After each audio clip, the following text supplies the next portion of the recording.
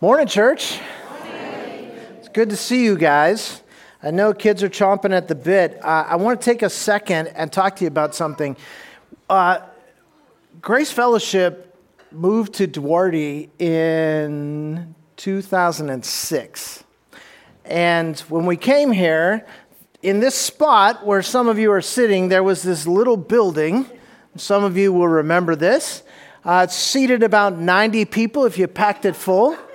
We brought 50 people when we started, launched in Duarte, and pretty soon that little auditorium was full. So we added a second service, and pretty soon that auditorium was full twice on Sundays. So we knocked that building down, took a year and built this place, and met off campus for an entire year. And we built a place that was big enough so we could all meet and worship together. And that lasted about 15 minutes. And the building got full, so we added a second service again. And around early 2020, both services were full. And so we said, okay, it's time for us to start strategizing and planning about adding our third service. And then in March of 2020, something happened. I don't know if any of you remember, but there was some people that got sick and COVID hit. And suddenly we went from planning to add our third service to actually canceling all services, going to strictly online. Everybody was watching from home. Nobody was meeting here on campus. That went on for months and months. Then we put a tent in the back and we started meeting in the tent. Some of you will remember that. And that was the weirdest thing because the band was in here playing and I was in here preaching to nobody and everybody was out there in the tent watching on screens. But that was the best we could do so that we could all get together and worship. And gradually we opened it up so that people who wanted to come could come and sit inside. Others could sit outside. Others could stay home and watch. And this, was about a 1.5 year process that we went through all of that. And by the time we got back to where we were actually just having a service inside, it was one service again. And that's what we're having now. But something has been happening in the last few months, and that has been that despite the fact that it's summer, you can look around now and see some open seats, this place has been packing out more often than not, and it's become clear as we watch families that come in during the service and look around and go, there's nowhere for us to sit, and they're sitting outside in the heat watching and all of that kind of stuff, and it is time for us to once again add a second service. So that's what we're going to be doing. So I want to make you guys aware of that. It's a very, very exciting thing. It's a very positive thing. It gives us the opportunity to reach a ton more people, and it gives you a lot more flexibility on your Sunday mornings. When there's a Sunday morning when everybody's headed to grandma's for lunch afterwards, you can come to the early service. When you have something going on in the morning or the kids don't quite get out of bed on time, you can come to the later service. This is going to start on October the 8th. So we've got about 2 months to get ready for this. And again, you will notice this happens every year during the summer. There will be some Sundays that will be packed in here and other Sundays when it's like, what are they talking about adding a second service? Where is everybody?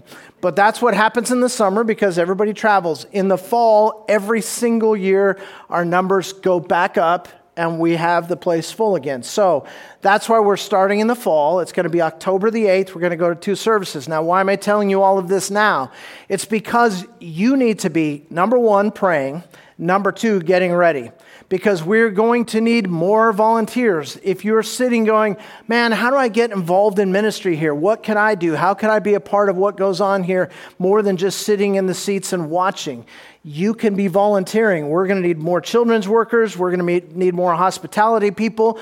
We're going to restore that really cool time between services where we have food and kids playing and all that in the backyard. And there's going to be a need for a ton more people doing a ton more stuff. So I want you to be praying about this. I want you to be thinking, hey, what does that look like for me? Some of you are new around here. You've never been here when there's been 2 services. It's going to be different, but it's going to be fantastic. And so I just just want to make you aware that's coming. I want to really solicit your prayers for that. And I just want to give glory and praise to God, because the reason this is necessary is because more and more we're reaching people in this community. People are coming to know Christ and people are growing. So it's an awesome thing. And we praise God for that. And with that, we're going to dismiss the kids to Kids Connections. So you guys can go. And I have no idea what happened to the audio on the offering video, but it doesn't mean you don't have to give, just so you know. Just want you to be aware of that.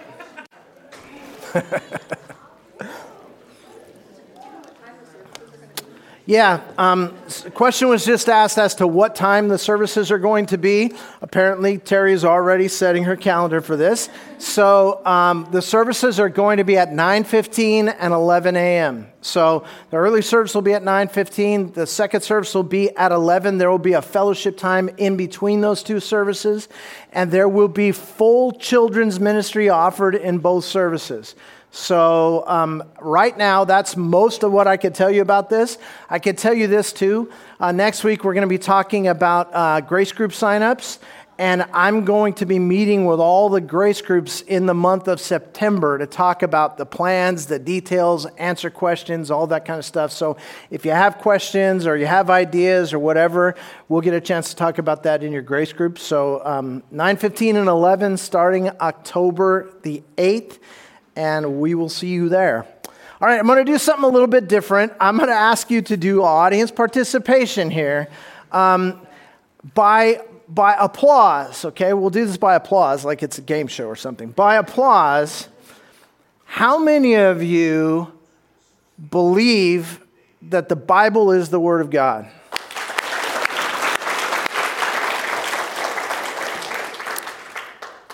How many of you, by applause, believe that what the Bible teaches is true?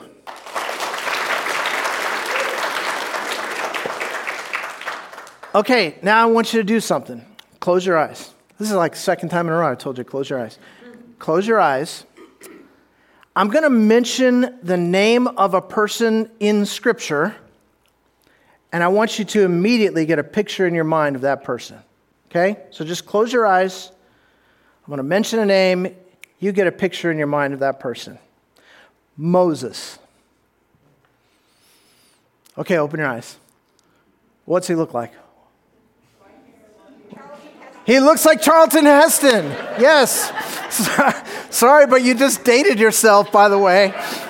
Everybody under 30 thinks he looks like the cartoon character in The Prince of Egypt. But yeah, a lot of us think he looks like Charlton Heston. I have this picture when I think of Moses. When I picture him in my mind, I pictured this picture. There was this series of books by Henry Blackaby where it's about how God speaks to us. And what's it called? Experiencing God. Sorry, it just completely jumped out of my head.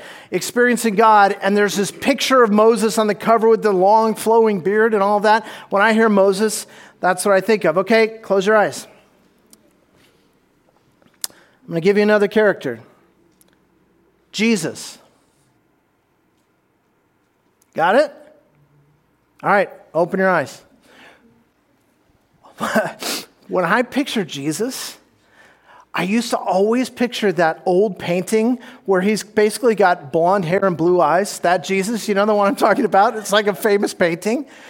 Obviously painted by an American who wants Jesus to look like him, right? It's fascinating to notice that as you change from culture to culture, you will find the pictures of Jesus look like the people in that culture. And so when you travel around the world, you'll see Asian Jesus, Middle Eastern Jesus, African Jesus, you see Hispanic Jesus. That's kind of what you see wherever you go. We tend to picture Jesus looking a little bit like us. The truth of the matter is, Jesus is a Middle Eastern dude who was probably short, and he had dark skin, and he probably did not look a whole lot like, the blue-eyed Jesus that all the Europeans were painting back in the day. All right, I'm going to give you one more. Close your eyes. I'll give you one more name. Satan. Got it? Okay. Does he have pitchfork and horns and a tail? He's handsome. Does he look like the little cartoon character that sits on the shoulder? Is he like monstrous and terrifying and horrific looking like in the movies? When you picture him, see, the interesting thing is that as we picture any of these characters, we don't usually figure in what the scripture says about them. What we think of these people is often what Hollywood told us to think, or what we saw in a picture, or in a Sunday school flannel graph, or what we saw in a movie, for example. Here's the thing. Satan is not a cartoon character. Satan is absolutely real. But he really isn't like the picture most of us have in our heads. The Bible doesn't tell us a lot about him, but it does tell us some things. Did you know that Satan is an archangel, just like Michael and Gabriel? He's magnificently beautiful. It's a spectacular angel created by God and given great power and incredible beauty. Ezekiel describes him for us. I want you to take your Bibles. I know you're not used to looking up Ezekiel, so take a minute. Find the book of Ezekiel in your Old Testament. The big books after Psalms, you're going to get to Isaiah, then Jeremiah, and eventually you'll come across Ezekiel. And I want you to go to Ezekiel chapter 28. We're going to have to patch together this picture a little bit. Ezekiel chapter 28, and beginning in verse 12, we start to get this picture. Now, Ezekiel describes him and refers to him as the king of Tyre. He's doing this prophecy about this king of a place called Tyre, who is a very, very wicked and very prideful king whom God is judging. And then he moves on and starts making it clear that that king is really just looks a lot like Satan. And so here we get this description of Satan beginning in verse 12, Ezekiel 28. Son of man, take up a lamentation over the king of Tyre and say to him, thus says the Lord God, you had the seal of perfection, full of wisdom and perfect in beauty. You were in Eden, the garden of God. Every precious stone was your covering, the ruby, the topaz, and the diamond, the beryl, the onyx, and the jasper, the lapis lazuli, and the turquoise, and the emerald, and the gold. The workmanship of your settings and sockets was in you.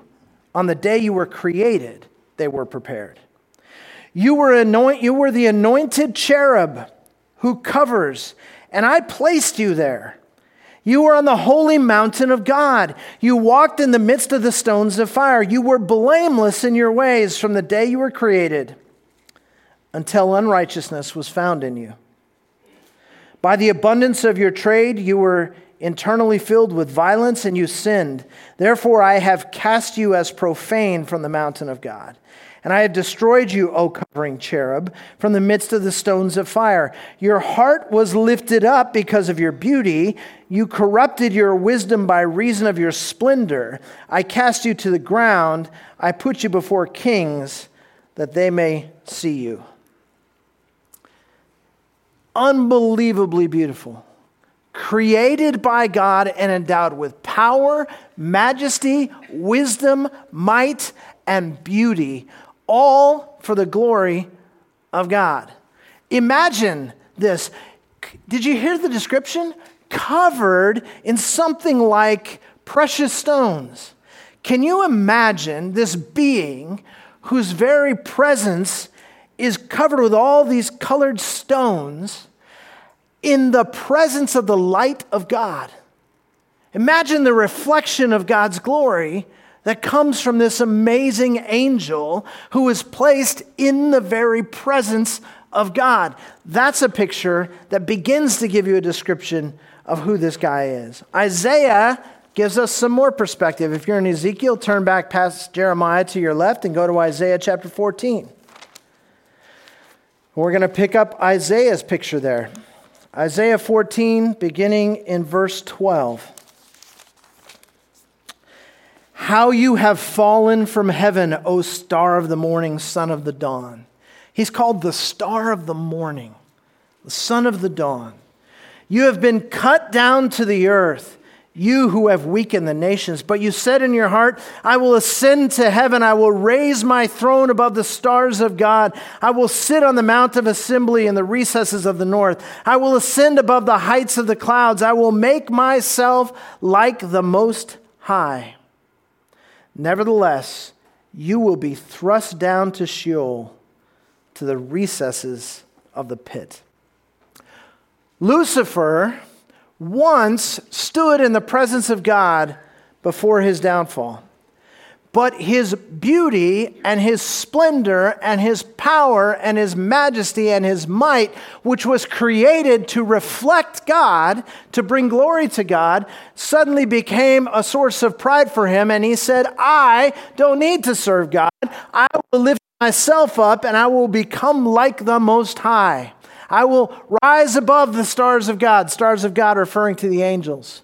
And he says, I will make it about myself. His pride got the best of him. He raised himself up against God. And as a result, he and a third of the angels who followed him were cast away out of heaven to await their final judgment. And he has been given a certain amount of freedom to operate on earth until that judgment day comes. So we have to deal with him. And he hates God. And God loves us. So we have become targets for his attacks. The Bible calls him the father of lies. He is the one who comes only to kill, to steal, and to destroy. He's the roaring lion that Peter warns us about, prowling about seeking whom he may devour. He started lying to God's people in the Garden of Eden, and he has been doing it ever since. And people are fascinated with Satan. They've always been fascinated with Satan. And so we're starting this new study today entitled Satan's Favorite Lies. But let me tell you right now, the study is not about Satan. The study is not even about his lies. The study is about God and his truth. And what we're going to be able to do is we're going to be able to compare the two, because this picture that we have of Satan is very, very skewed. And the lies that he tells us get the picture of God very skewed in our minds. And so we need to understand something about this truth. To really understand God's word in this issue, we have to first establish that Satan is absolutely not a mythical figure. And by the way, despite what the cartoons say, he's also not the boss of hell. Hell was created for Satan as his place of punishment. Satan is not the superintendent there who handles everything. In fact, the scripture tells us he has not yet been cast into hell. He will be, but not yet. He is not the ugly, scary monster who haunts our dreams after we watch certain movies. He's an angel of God who rebelled against him and was cast down to earth, where he awaits his final and eternal punishment. And in the meantime, he's waging war. He's waging war against God, and he's waging war against the people that God loves. And that brings us to this topic of spiritual warfare. Spiritual warfare is fascinating to people. Christians love to hear about spiritual warfare. I did this. I went on Amazon.com. It's a little website some of you might have heard of. I went on Amazon.com and I typed in on the search bar, books on spiritual warfare, and over 10,000 books came up.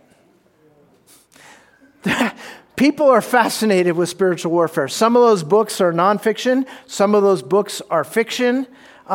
There's also Christian conferences on this topic. If you want to sell out a Christian conference, all you have to do is say, hey, it's about spiritual warfare, and people will show up because we are interested in knowing how we're supposed to do this battle. If you want to do a seminar on spiritual warfare, you will not have trouble drawing a crowd, which is a bit of a problem because everybody and their cousin is doing a seminar on spiritual warfare, and the vast majority of those are not biblically sound. profound. And so the church has these ideas in our mind from what we read in these books, what we've seen in movies, what we've gone to in conferences. We have these ideas in our mind about some mystical thing where we're supposed to hide behind something and fire our little Holy Spirit guns at Satan and all that's supposed to work. And we are seriously confused. And to add to that, secular movies have always been able to sell tickets if it's about Satan. So we want to know. We want to know, how do we avoid the devil's attacks? We want to know, what do we do if we can't avoid the devil's attacks? Is there some special prayer that I can recite that will make Satan run away? Is there some utterance that if I use, it will give me power?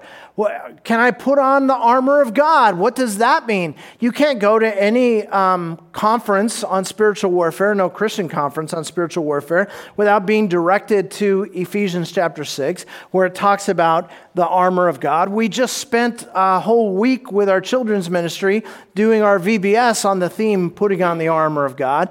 And so we're fascinated by the armor of God. But here's the thing. What in the world does it mean to put on the armor of God? And I have heard some bizarre explanations of this. And so, how do we keep the devil away? That's what we want to know. What will keep the devil away? Will an apple a day do it? How about a crucifix? If we hold it like this. Maybe we could just put garlic all around our house. Would that work? Wait, that's Dracula, right? Sorry. That's Dracula. We're looking for some kind of special weapon that will help us to win this battle. But if you're a Christian, here's what you need to know. You already have what you need for the battle. Turn to 1 John chapter 4. Now, 1 John is all the way in the back of your Bible just before you get to Revelation. 1st, 2nd, and 3rd John. Go to 1 John chapter 4. And we're going to pick it up in verse 1. And this is a passage we're going to come back to in this series. But for today, I just want us to look at these verses briefly. 1 John chapter 4, beginning in verse 1. John writes, "Beloved, do not believe every spirit, but test the spirits to see whether they are from God. Because many false prophets have gone out into the world. By this you know the Spirit of God. Every spirit that confesses that Jesus Christ has come in the flesh is from God. And every spirit that does not confess Jesus is not from God." In other words, the crux of the issue is Jesus. "This is the spirit of Antichrist," he says, "of which you have heard that is coming and now is already in the world. You are from God, little children, and have overcome them, because greater is he who is in you than he who is in the world." Sorry, is this on? Amen. "Greater is he who is in you than he who is in the world." Amen. "They are from the world," verse 5 says, "therefore they speak as from the world, and the world listens to them." That's those false prophets. "We are from God," speaking of the apostles. "He who knows God listens to us. He who is not from God does not listen to us. By this we know the spirit of truth and the spirit of error." Now, again, we're going to have to come back to these verses. There's a lot of important stuff about understanding the difference between Satan's lies and God's truth in this passage, and we'll get to it. But for today, I just want you to focus on verse 4 that says, "Greater is he that is within you than he who is in the world." The Holy Spirit is God. Satan is a creation of God. The Holy Spirit is the comforter. He's the guardian. He's the protector. He's the teacher of every Christian. And the scripture says that if you're a follower of Jesus, the Holy Spirit lives within you. You don't have to hope that he'll show up. You don't have to invite him and somehow create the proper words that make him come. The Holy Spirit lives within every Christian. And greater is he that is in you than he that is in the world. So, Satan is real. His attacks are real. But the Holy Spirit is real too, my friends. And he lives within you if you're a Christian. So the Holy Spirit is one resource we have as Christians in the battle against Satan. And for the second weapon, we can go to that passage in Ephesians chapter 6, and this weapon is every bit as important. So take your Bibles and turn to Ephesians. It's also in your New Testament. You're just going to go back, 20, 30 pages. Ephesians chapter 6, where we have this whole section about the armor of God. And again, we're not going to read that this week, but I want you to know that, this section on the armor of God, it talks about a helmet, it talks about a breastplate, it talks about a shield, a belt, and shoes. It talks about all these things that we're to put on to protect ourselves against these attacks. And then in verse 17, it gives us the one offensive weapon that we're given. It's Ephesians 6:17. It says, and take the helmet of salvation and the sword of the Spirit, which is what? The Word of God. The Word of God. This is why I began my message today by asking the question, how do we feel about this book? I mean, is this just an ancient set of stories? Is this something that, just sort of sensationalizes a bunch of scientific stuff that nobody could understand back in those days, puts it into simpler words so that we can understand it? Is this just a collection of good ideas and suggestions? Or is this book the actual Word of God by which He transforms our lives? If we believe that it is the Word of God and that it is the source of truth, then it's going to be the Word of God that gives us the power to win this battle against the lies of Satan. And so I am not going to, as your pastor, stand up and teach you a bunch of tricky things so that you can somehow go into the spirit realm and fake Satan out and make him fall into a pit and do all that kind of stuff. You know what we're going to do instead? We're going to look at the Word of God and go, what is truth? And the more you know truth, the easier it is to recognize lies. So that's what we're going to do. This battle is happening. And I'm here to tell you today that as a Christian, you don't need to fill your house with garlic. You don't need to hide behind your crucifix.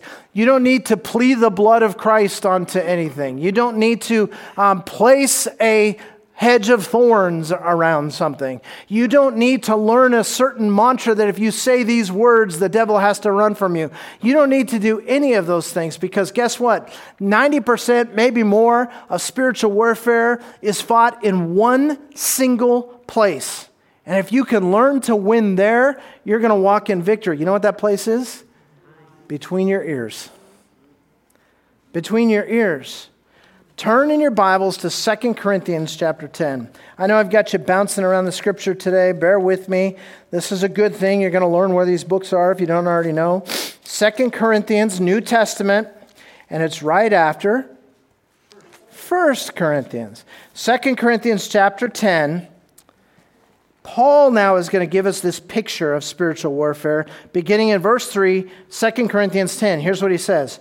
For though we walk in the flesh, we do not war according to the flesh. So this spiritual war is somehow quite different than everything we think we know about warfare and strategy. He goes, we do not war according to the flesh. For the weapons of our warfare are not of the flesh, but divinely powerful. For the destruction of fortresses, we are destroying speculations and every lofty thing raised up against the knowledge of God. And we are taking every thought captive to the obedience of Christ. He says, I'm going to tell you about how you fight this war. It's not with guns, it's not with bombs, it's not with missiles, and it's not with swords. You're going to fight this war differently because the weapons of our warfare are not fleshly, they're spiritual. And then he goes on and he says the weapons of our warfare are powerful for the destruction of fortresses. Wow, what could a weapon be that is that powerful? It will destroy spiritual fortresses. He tells us we're destroying what? What's it say? What's it say? Speculations. We're destroying speculations and every lofty thing raised up against the what? Knowledge of God. And we are taking every what? Thought captive to the obedience of Christ. We're going to fight against these speculations and the things that attack the true knowledge of God. And how are we going to do that? We're going to do that with truth. Now listen, I said that the battle takes place between your ears. I don't mean that it's all in your head. What I mean is, it's all in your head. I'm not saying that it's just fictional and you're just dreaming it up. What I'm saying is that the very real battles that are fought in the mind. Throughout history, physical warfare has advanced over the ages, right? And it's always been relatively simple to understand. In order to win in a war, you just need better weapons than your enemy. And by better weapons, I mean a way to kill them without getting so close to them that they can kill you. And that's always been the strategy of the advancement in warfare, right? In Old Testament times, we read these stories in the Old Testament about the wars that Israel went to, and the one army sets up on that side of the valley, and the other army sets up on this side of the valley, and it's very much like an NFL game. And these guys have got their cheerleaders, and they've got their helmets, and they've got their uniforms. These guys have got theirs, and then the whistle blows, and they all run out in the middle and just beat the snot out of each other, and whoever's left is the winner. And it shocks us, it freaks us out. I would have hated to have had to been in that war. I would have been like, hey guys, I'll be at the back making sandwiches. If anybody needs them, when you come back, there'll be something ready for you. These guys, like Braveheart, they run out and everybody dies, right? But whoever's got the most people, probably going to win that battle. Hand-to-hand combat. And then somebody came up with something called a catapult. And like, you know what? We could light this rock on fire and we could chuck it into their fort and then we don't even have to get near them. And they started winning the battles. And then someone invented the arrow. And then somebody invented the longbow. Now you could stay far enough that their arrows couldn't reach you, but you could reach them. That was incredible. And the longbow ruled the day until somebody invented something called the rifle. And once there were rifles, then that changed the way warfare was done. And then somebody invented bombs and landmines. And then somebody invented airplanes. In World War I, they started using airplanes to drop bombs. And that was the key to the war. And then came missiles. And now we can actually fire a missile halfway around the world and have it hit the living room of the house that we're aiming for. And they're controlled by things like satellites and personal computers. It used to be that the toughest warriors were the biggest, strongest, meanest guys. Now the most important warriors are the nerdy little computer guys who never came out of their rooms and just played video games all the time, and they are winning the wars. Jonathan is very excited about this. Very excited about this. We're going to be calling you General Jonathan before we know it. So as time goes on, you have to understand, what are the enemy's weapons? How does the enemy attack? And how do I avoid that attack? And God's word tells us how our enemy attacks. He uses lies. So we have to learn to win the battle of ideas. Truth versus lies. And that's why we're doing this series of messages. Today is pretty much introduction. There's not going to be a lot of sensationalized stories about some guy in New York who was possessed by a demon. We're not going to show footage from the Blair Witch Project. We're not going to turn this into a Halloween horror show. What we're going to do is we're going to go, hey, how's Satan winning these battles? What are the ideas that he's planting in people's minds that people are just sucking up and letting poison them? And what is the truth so that we can battle against that? You're not going to learn mantras that will keep the devil away. And as much as I'm tempted, I'm not going to sell you for $100 a set of Holy Spirit nunchucks that if you can learn to use them, Satan will give up on you. Instead, what we're going to do is we're going to learn big truths from God's word. And we're going to think about how do we apply those truths in our lives so that we can recognize the enemy's lies, resist the devil, and watch him flee from us. We're going to learn how to recognize those lies and replace them with the truth, how to destroy speculations, to take our thoughts captive to the obedience of Christ. Now, what's a speculation? It's an idea that someone makes up to try to explain something that people don't generally understand. And I'm going to wrap this up here, but before I do, I want to take you to the book of Genesis. Go back to Genesis. If you're going to study lies in the Bible, you might as well start with the granddaddy of them all, Genesis chapter 3. And in Genesis chapter 3, we're in the Garden of Eden. And we're going to start in verse 1. Now the serpent was more crafty than any beast of the field which the Lord God had made. And he said to the woman, indeed, as God said, you shall not eat from any tree of the garden. The woman said to the serpent, from the fruit of the trees of the garden we may eat. But from the fruit of the tree which is in the middle of the garden, God has said, you shall not eat from it or touch it, or you will die. The serpent said to the woman, you surely will not die. For God knows that in the day you eat from it, your eyes will be opened, and you will be like God, knowing good and evil. When the woman saw that the tree was good for food, and that it was a delight to the eyes, and that the tree was desirable to make one wise, she took from its fruit and ate, and she gave it to her husband with her, and he ate. Then the eyes of both of them were opened, and they knew that they were naked, and they sewed fig leaves together and made themselves loin coverings. That, my friends, is a speculation. There's this tree in the middle of the garden, and they're not allowed to eat from it. And they go, I wonder why.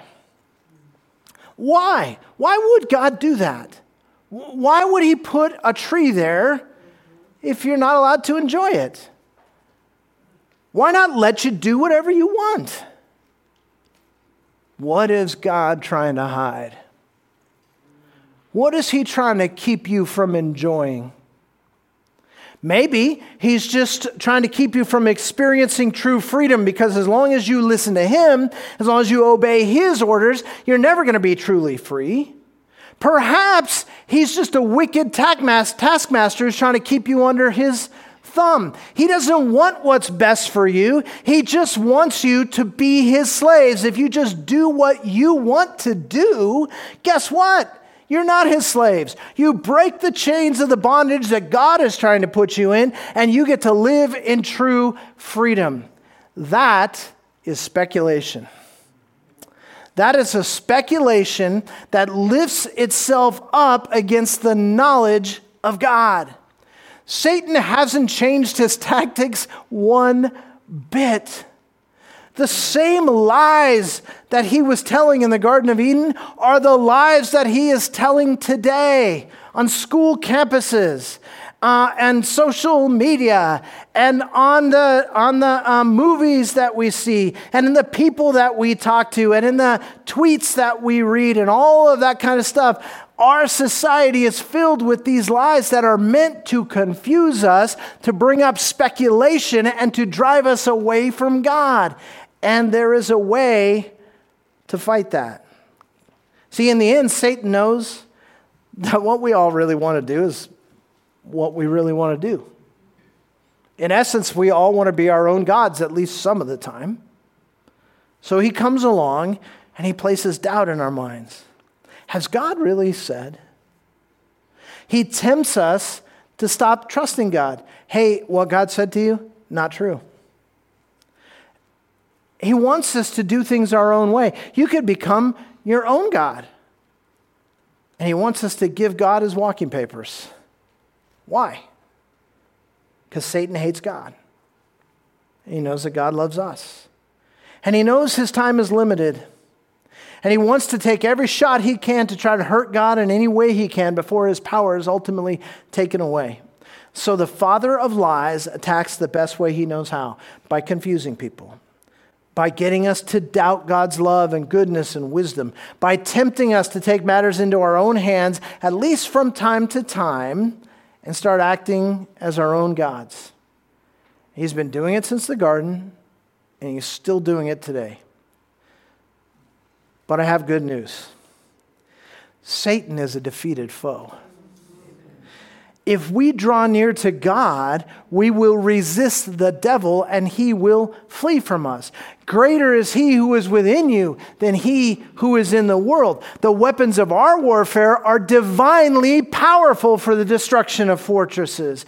As Christians, we are supernaturally empowered by God to destroy speculations and every lofty thing that is raised up against the knowledge of God. By the power of the Holy Spirit, you and I can apply the truth of God's word and take every thought captive to the obedience of Christ. Aren't you sick of losing these battles? Well, then I invite you to be here every week for this series, because we're going to dig in. And we're going to take these thoughts captive to the obedience of Christ every Sunday for the next 8 weeks. We're going to open the Word of God together. We're going to destroy those speculations and those lofty ideas that raise themselves up against the knowledge of God. It's going to be like spiritual boot camp. And it is going to be an exciting journey. I cannot wait to take it with you as we consider some of Satan's favorite lies and the truth that can set us free. Let's stand and pray together.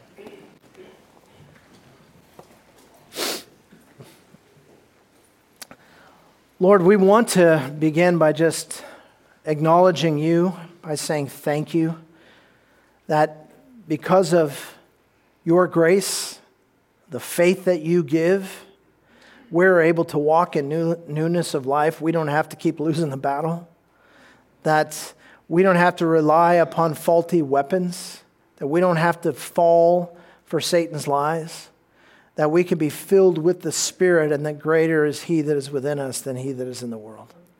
And we pray, Lord Jesus, that by your grace you would continue to mold us and shape us into the image of Christ, to make us more like you in every way. And that begins with us understanding the truth and resisting the lies of Satan. So I pray for each one of us. I know we're going to get attacked. We always get attacked. But I pray, God, that you would fill us with truth. Fill us with the courage that comes from the Holy Spirit, and use us, Father, that we might resist the devil and watch him flee. For we ask these things in the precious name of Jesus Christ. Amen.